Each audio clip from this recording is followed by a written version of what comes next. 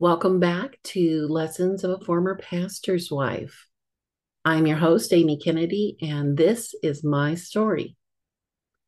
It's been a busy month for me as I've been praying about and pondering the lesson I'm going to share with you today. I have talked a few times about a personal tragedy that has redefined my life. And while I'm still not released to share what has happened in this area, it has caused me to dig deep inside myself and lean harder than ever into the saving arms of Jesus. I lived most of 2022 and the first part of 2023 in a desperate state with a perspective that couldn't see hope in pretty much any area of my life. My perspective, which was my reality at the time, was that I had lived in this life for too long, and there was nothing good left in me or around me that I could lean on for kindness. My perspective would have taken me down a dark path, and it kind of did for a few days until I reached out my hand to Jesus and was pulled out of the harsh reality I had found myself living in to a place of truth that I have many, many blessings surrounding me. I have a family who loves me and cares deeply for me. And God has delivered me from much darker times of poor health. So, of course, He can and will do it again. It wasn't easy, but I was brought to a place higher than my perspective, where Jesus showed me all of the things I have to live for and be grateful for. I am tremendously blessed despite and in spite of the darkness I have lived through. Now, this month, I had an unexpected opportunity to drive down old country roads that I did not believe I would ever see again in southern Wisconsin. When I moved to the Gulf Coast of Texas, I thought I had left my life in the northern Midwest behind. But here I was driving on the same overgrown, barely paved roads I had grown so accustomed to for more than 20 years. It's been 3 years since I last wandered along those back roads, and everything looked exactly the same as when I last passed through in 2019 and 2020. It felt as though stepping back in time, and my perspective was to initially believe nothing had changed. Of course, that's not right. Everything changed. The trees have grown. Many of the familiar trees I once knew no longer exist. And the fruit of the ones that are still there is generations removed from the fruit I once looked upon. The grass and the crops along the byway from so many years ago have now withered and died and are replaced with brand new grass and crops. What I looked at as I drove down those old roads has no real recollection of what was once there. Everything, including me, has changed. It was only my faulty perspective built from memories of things in the past that made those familiar roads look exactly like what I once drove. The truth is that while there are similarities of the past, my perspective is flawed. But for that moment, it was my reality. I've heard it said many, many times in recent years, especially in the business world, that a person or an employee's perspective is their reality. Now, when you're dealing with employees or members of a church, it's a good idea to keep in mind that this statement does ring true. However, I need to make it a point to state that a person's perspective may very well be their reality, but it does not signify that their reality is truth. I can't stress this point enough because I think this is a primary problem in our insanely selfish world. Your perspective may be your reality, but it's because your perspective is limited to your own experiences, your habits, your addictions, and your expectations. Your view of the people and the things around you is not necessarily the truth. And only a fool seeks to feed their own perspective in judging other people and their potential. All right, I know that sounded pretty harsh, but it's the truth. Our limited perspectives not only keep us from enjoying new relationships, but they often also lead us to prejudice and outright hatred.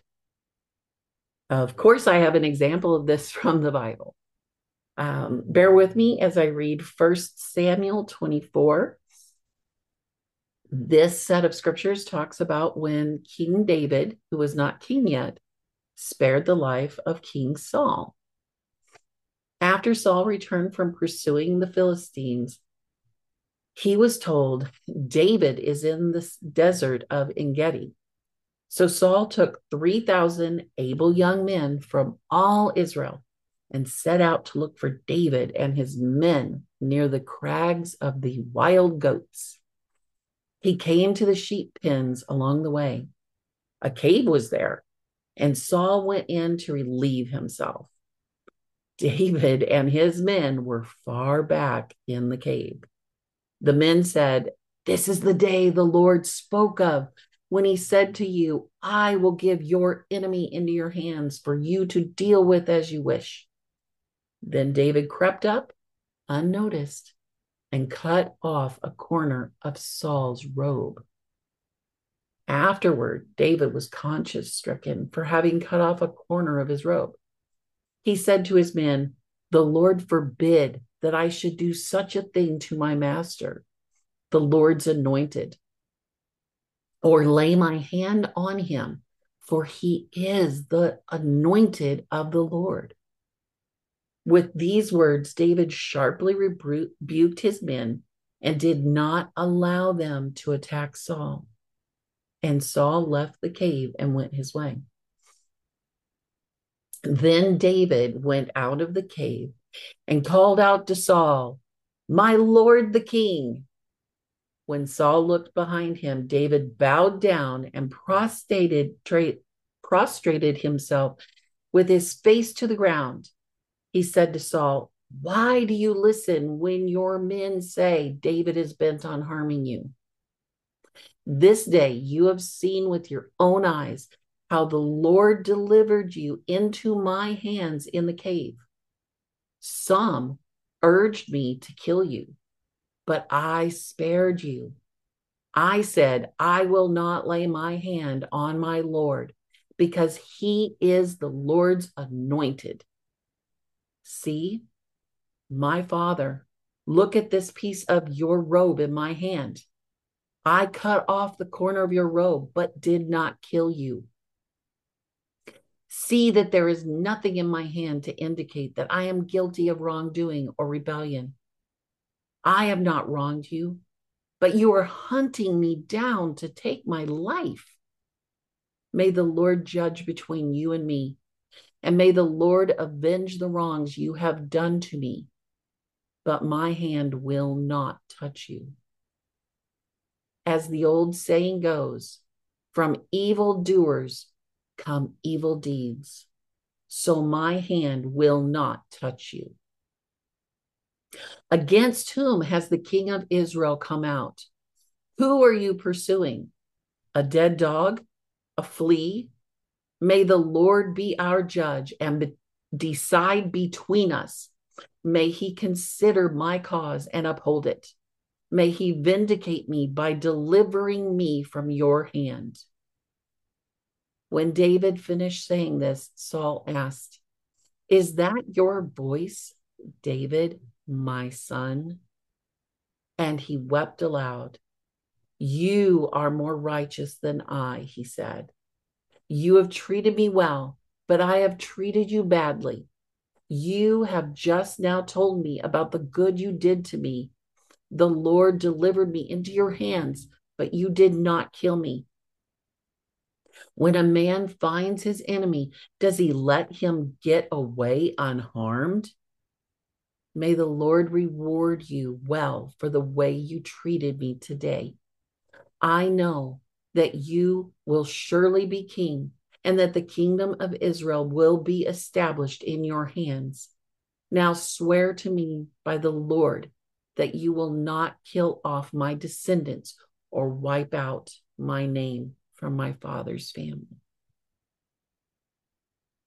The backstory here is that Saul, God's anointed king over Israel, had grown jealous of David's popularity and he tried to kill him.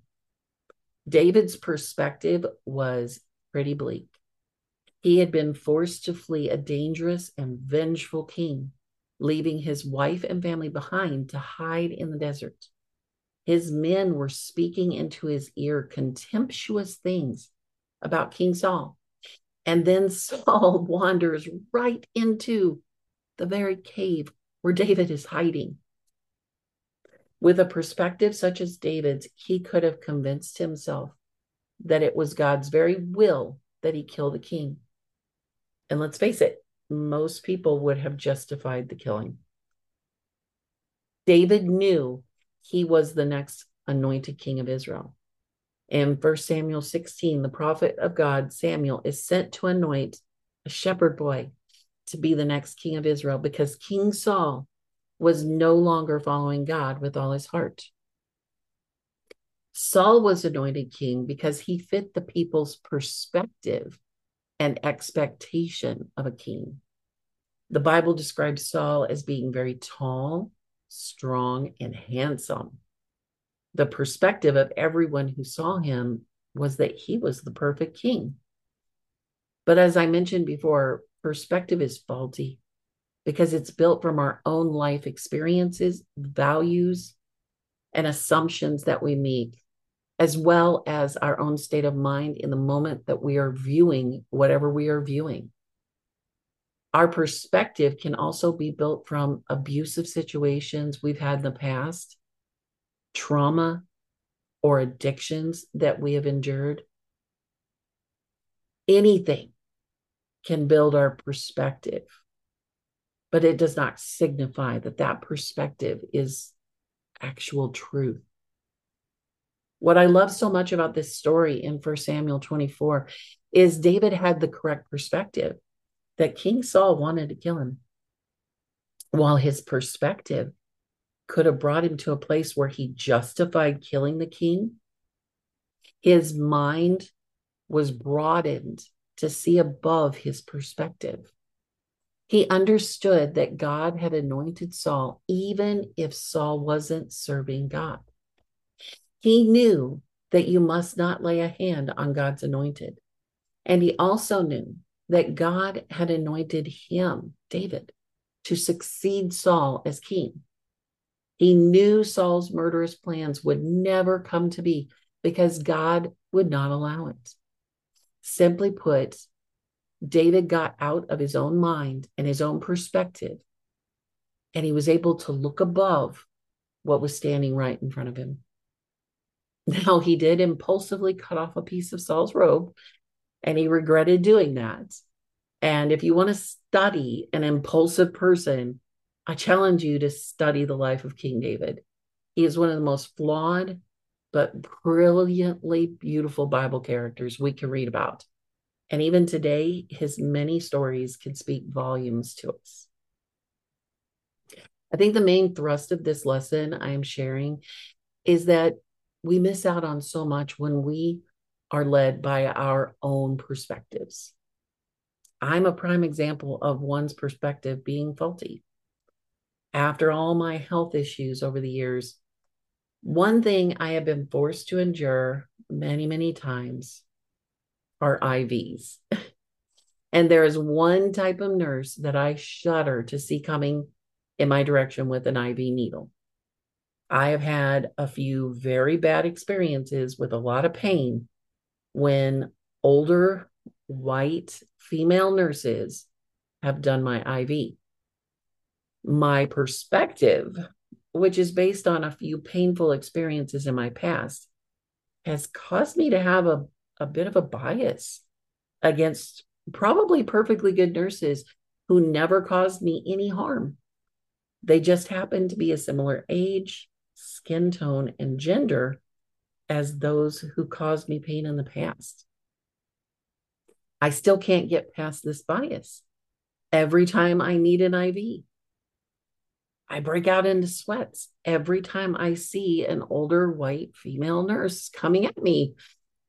And I'm struggling to many times try to get myself out of that point of view. And when you tense up, you make the pain so much worse when you're getting an IV. My last podcast focused on the prophet Elijah, whose perspective caused him a great deal of depression and eventually led to the end of his ministry.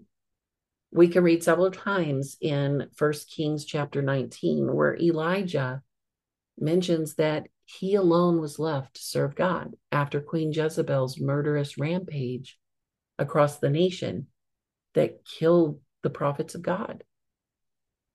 Elijah did not know that King Ahab's servant Obadiah, a godly man himself, had spared the lives of 100 prophets by hiding them in caves. He also did not know that God had reserved for himself 7,000 throughout the land who never bowed down and served the false gods of Jezebel. Elijah's perspective that he was the only one left to serve God was built from what he saw happening all around him. His perspective was Elijah's reality, but his perspective wasn't true. It led him to deep depression. And in 1 Kings 19, verses 1 through 14, Elijah asked God to take his life. God granted Elijah's request by sending him out to anoint others to lead the land and to appoint Elisha to replace him as prophet. And we see this incredible story of Elisha, the newly appointed prophet, being able to watch God's chariot come down from heaven and pick up Elijah and take him off. But we can't forget that effectively Elijah's faulty perspective led to the end of his ministry.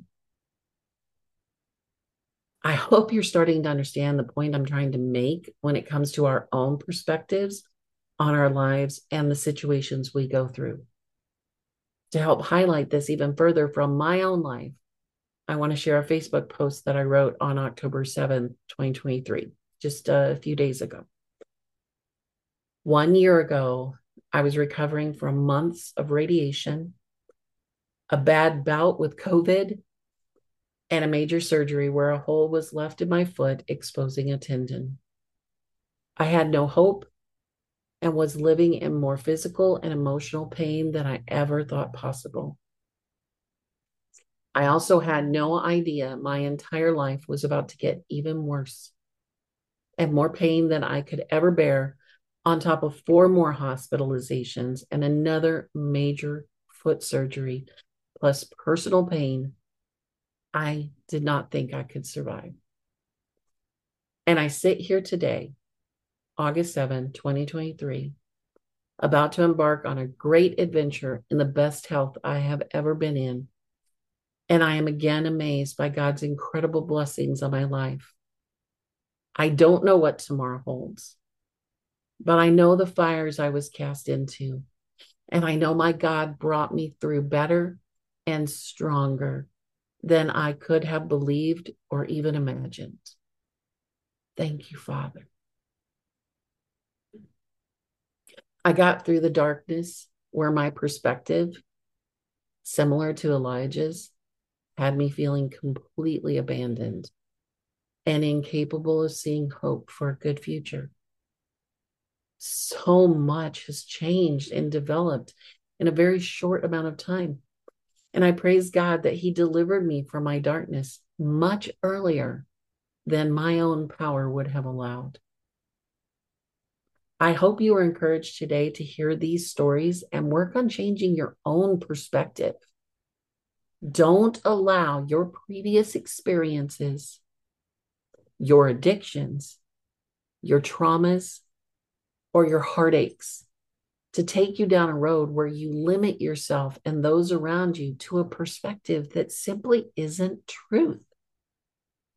The reality is that this world is much bigger than my small part in it. There is always a hope for something better. I want you to understand that you will not always be in the circumstances you are currently in. And you can find freedom from darkness by sheltering in the light of Jesus's amazing grace. You will probably have to do some deep diving into yourself to find out who you really are and why you are in the situation you are in. And you may need to move somewhere to breathe brand new air and gain a new perspective.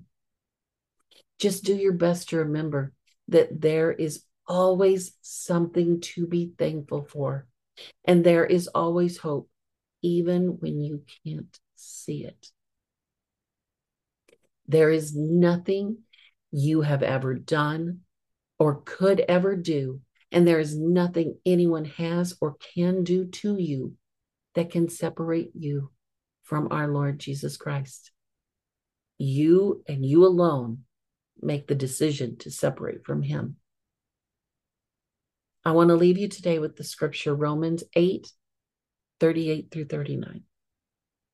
For I am persuaded that neither death, nor life, nor angels, nor principalities, nor powers, nor things present, nor things to come, nor height, nor depth, nor any other creature shall be able to separate us from the love of God, which is in Christ Jesus, our Lord.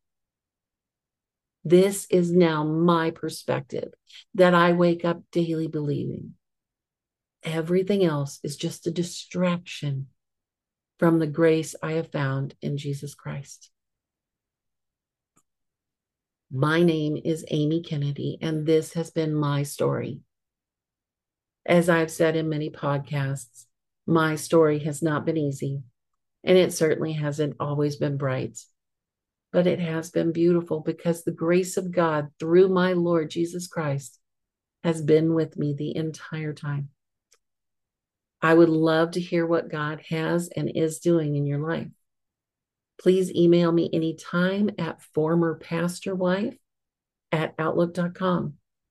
You can also check out my YouTube page, Lessons of a Former Pastor's Wife, to watch quick, uplifting videos to help you gain a new perspective daily. My website, Lessons of a Former Pastor's Wife, is in the works and will hopefully be up and running by this winter, when I am very hopeful to have my newest book, King of Hearken, ready for sale. It's a Christian fantasy that follows the story from my first book, Seed of Searling, which is still available for sale in paperback or in Kindle version on Amazon. I am praying for all my listeners. Please email me if you wish for more specific prayer. I ask God to bless you as you work on changing your perspective on your own life this week. Many blessings and all my love.